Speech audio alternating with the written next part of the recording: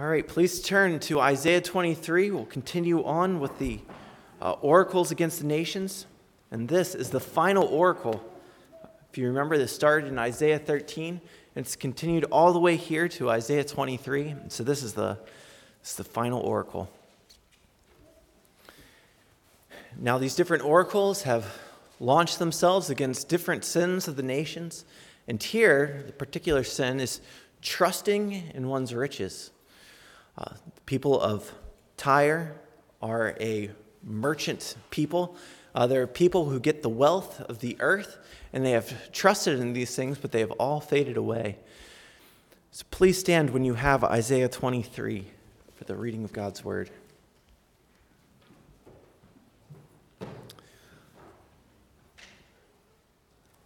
We'll only be looking at the first 7 verses today, but I'm going to go ahead and read the entire oracle. The oracle concerning Tyre. Wail, O ships of Tarshish! For Tyre is laid waste, without house or harbor. From the land of Cyprus it is revealed to them. Be still, O inhabitants of the coast. The merchants of Sidon who crossed the sea have filled you. And on many waters your revenue was the grain of Shihor, the harvest of the Nile. You were the merchant of the nations. Be ashamed, O Sidon, for the sea has spoken, the stronghold of the sea, saying, I have neither labored nor given birth. I have neither reared young men nor brought up young women. When the report comes to Egypt, they will be in anguish over the report about Tyre. Cross over to Tarshish. Wail, O inhabitants of the coast. Is this your exultant city, whose origin is from days of old, whose feet carried her to settle far away? Who has purposed this against Tyre, the bestower of crowns, whose merchants were princes, whose traders were the honored of the earth? The Lord of hosts has purposed it, to defile the pompous pride of all glory, to dishonor all the honored of the earth. Cross over your land like the Nile, O daughter of Tarshish. There is no restraint anymore. He has stretched out his hand over the sea. He has shaken the kingdoms. The Lord has given command concerning Canaan to destroy its strongholds. And he said, You will no more exult, O oppressed virgin daughter of Sidon. Arise, cross over to Cyprus. Even there you will have no rest. Behold, the land of the Chaldeans. This is the people that was not. Assyria destined it for wild beasts. They erected their siege towers. They stripped her palaces bare. They made her a ruin. Wail, O ships of Tarshish, for your stronghold is laid waste. In that day, Tyre will be forgotten for 70 years, like the days of one king. At the end of 70 years, it will happen to Tyre as in the song of the prostitute. Take a harp, go about the city, O forgotten prostitute. Make sweet melody, sing many songs that you may be remembered. At the end of 70 years, the Lord will visit Tyre, and she will return to her wages and will prostitute herself with all the kingdoms of the world on the face of the earth. Her merchandise and her wages will be holy to the Lord. It will not be stored or hoarded, but her merchandise will supply abundant food and fine clothing for those who dwell before the Lord. These are the words of the Lord. You may be seated. Dear Heavenly Father, as we look to this oracle this afternoon, I pray that you would help us to see what your word says about trusting in riches, and I pray that you would guide our hearts appropriately, that we would not trust in riches, but only in Jesus Christ, the great treasure that we have. In Jesus' name, amen. So this is a great problem that exists in the world, trusting in riches. It's not something that we usually think of as being a problem in our life, trusting in riches, but it is. Jesus said, how difficult is it for someone who has much wealth to enter the kingdom of God? And his disciples responded and say, if a rich man can't, how can anyone? And Jesus said, what is impossible for man is possible for God. So it is not just difficult for a rich man to enter the kingdom of God. In a sense, it is impossible. Wealth is a great inhibitor to men. Here in the first verse, it says, Wail, O ships of Tarshish, for Tyre is laid waste, without house or harbor. From the land of Cyprus it is revealed to them. So you have this statement of destruction, that Tyre is laid waste. And it says that the ships of Tarshish should wail. So the ships coming from this land bringing much goods headed towards Tyre, they are told as they reach Cyprus, which is in between, they should wail, for the Lord has destroyed Tyre. It has destroyed this place to where they're coming. And then it says in verse 2, be still, O inhabitants of the coast, the merchants of Sidon, who cross the sea, have filled you. And so you see these alternate commands. One is to wail to the ships, and one is to be still to the coast. So you have these two modes of mourning, wailing and being still, wailing and being silent, sitting down, there being nothing. So you have a full picture of mourning, both ends of the spectrum of what mourning looks like, both in the land and in the sea. Everyone is devastated because Tyre has been destroyed. Now, this will be later fulfilled when Nebuchadnezzar launches a 13-year campaign against Tyre, and then more fully later on when Alexander the Great captures Tyre. Tyre was a city that's largely out in the water, on a rock, on a fortress, and it's a fairly impenetrable place that people would think would never be destroyed. How could Tyre ever be destroyed? If you read Ezekiel, Ezekiel has a very similar oracle to this one and talks about just how impenetrable this fortress of Tyre should be, even though God will, by his hand, destroy it. This people, and as we look forward and we see all the things that it says about the wealth of the people, in verse 8, the bestower of crowns, whose merchants were princes, these people have trusted in their wealth. They have not trusted in the Lord, but in their wealth. Now, you may think that not many people actually trust in their wealth, do they? Well, it's true that not many people very directly look at their wealth and think, this is what's going to give me eternal life. I would say that not many people so explicitly and so directly say that. There are quite a number who do, though. Especially in this area, there are a number of people working on the issue of longevity of human life, of mortality. They think that by their own money, they might be able to solve the problem of mortality. There are many people in this area who have paid large sums to organizations to freeze either their heads or their whole bodies so that maybe one day science would be able to bring them back to life. There are people who really think that they might have eternal life by their own money. And it's not just the case among atheists pursuing scientific ways of prolonging their life. This is also true in religions where people have thought that buying many masses or paying much to their gods, that they would be able in that way to secure eternal life. But the way that you see this most commonly displayed in man is by a satisfaction that they have with their own wealth. Think about it. Think about this area and just how few people believe in God in this area. Now you might say, well, that's not because they trust in their wealth, is it? Is not affluence, is not the comfort that people have with their wealth the reason why so few see the need for God? And is not that the case even for Christians, that one thing that causes them to trust less and less in the Lord is having much wealth, is not feeling their need for the Lord. If you look at your own life and you think about times when you had prosperity, when things were going well, is that the time when you found yourself especially leaning on the Lord, or was it times when you had very little? If you lost everything that you had in terms of wealth or whatever it is that brings you comfort in life, what would be your response? Well, I'd hope as people who are gathered here around the Word of God, your response would be to turn to the Lord and to pray to Him, to go and trust in Him. But what's your response while you do not have such losses, while you have much?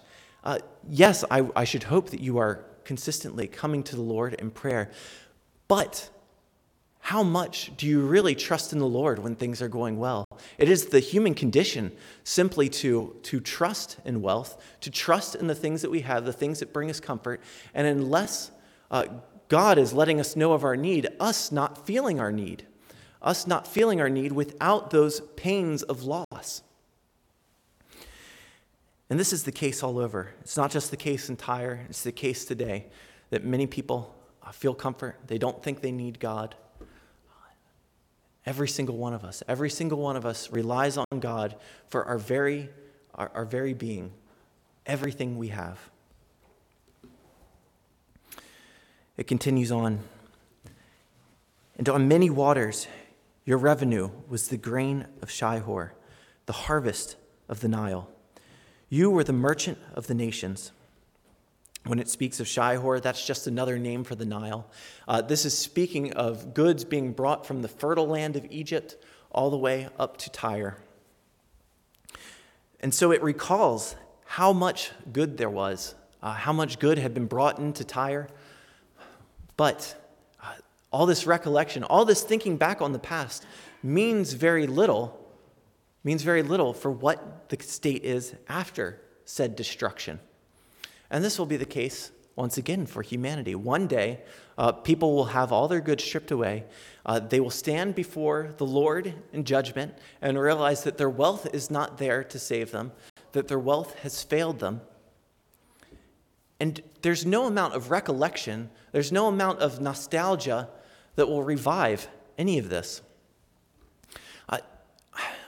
Especially, you can think about this a lot right now because we're suffering some economic difficulties. There are a lot of people posting very nostalgic things about better times. That doesn't accomplish anything. What is accomplished by talking about how great former times were? Ecclesiastes 7:10 says, "Do not ask why were the former days better than these, for it is not from wisdom that you ask this." It is not the wise man that keeps a focus on the past, but rather is focused on understanding the present and his future trajectory. To say that your revenue is the grain of Shihor, the harvest of the Nile, you were the merchant of the nations. If this is the thing they have focused on, if this is their trust, the point of their trust is that status they had, it is nothing. It is fleeting. It's something that exists in the past but does not exist now. It might as well be as though it never existed at all. Verse 4 says, "Be ashamed, O Sidon, for the sea has spoken, the stronghold of the sea, saying, I have neither labored nor given birth. I have neither reared young men nor brought up young women. When the report comes to Egypt, they will be in anguish over the report about Tyre. Cross over to Tarshish. Wail, O inhabitants of the coast." So here you have a picture of devastation. Rather than prosperity, the people are barren. It's as a woman who has no children. It is as a desert rather than a fruitful field. And so they are ashamed. And all the lands across the area are all ashamed as well. You have Egypt being ashamed. You have Tarshish wailing. "Is this your exultant city, whose origin is from days of old, whose feet carried her to settle far away?" Once again, the past, the wealth that one has in the past, the things that one has relied on in the past, if they don't exist in the present, they are worth nothing. And so we have to transpose that to now and think about the things that give us comfort now, and will they be there in the future? If they will, then that's great. If they will not, then why would one rely on them now rather than relying on the Lord? Wealth will fail. Wealth will ultimately fail everyone, no matter how much they think it is the source of all their comfort. Matthew 6:19-21 says, Do not store up for yourself gold here on earth where moth and rust destroy, but store up for yourself treasures in heaven where neither moth nor rust destroys. For where your heart is, there will your treasure be also. How does one store up for themselves a real and a lasting and an eternal wealth? They do that in Jesus Christ. He is the great treasure. The one who trusts in him rather than trusting in what they have here on this earth has something that will not fail them. Wealth will fail, but Jesus Christ will not fail. The one who finds their satisfaction in him, they will not be ashamed. They will not be disappointed. The one who is trusting in his wealth, when that wealth is lost, then they start clamoring for other things. When they have wealth, let's say they have some kind of relationship with God, and then that relationship with God fades. If they have their wealth and this is what they're trusting in, they won't care. The same is true the other way around. One who has their trust placed in the Lord Jesus Christ, as their wealth fades, it won't matter. We can have a great contentment if we find our joy in Jesus Christ. And he provides much. He doesn't provide simply a great hope of a future, but even now, he gives us such wonderful gifts. He gives us an assurance, a great peace, an answer to our guilt, so that we can day to day stand before the Lord, stand before others, knowing that we are justified in the courts of heaven. And not only that, but he gives us an excellent family.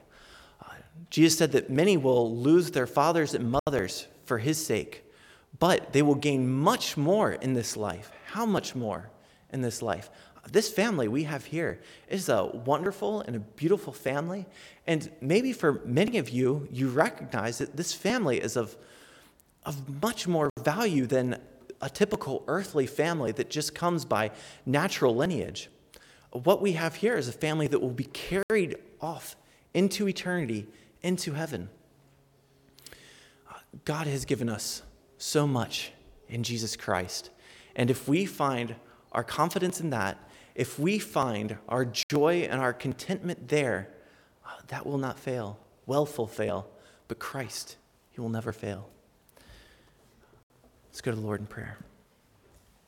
Dear Heavenly Father, we thank you for your word.